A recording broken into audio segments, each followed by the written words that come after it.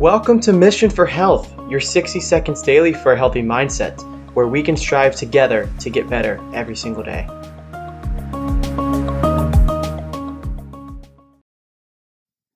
This week, I want to spend some time talking about high fructose corn syrup, what it is, where it comes from, what it does to our bodies, and just spend some time discussing what we can do about it.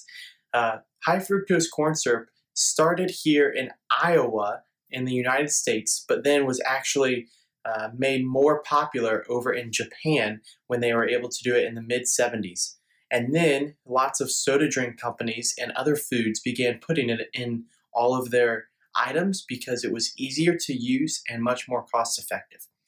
High fructose corn syrup is created when it takes the corn, puts it into the starch form, and then actually pulls the glucose out of it and then converts it to fructose. And that way it's a additional sweetener in many of our food and drink items now.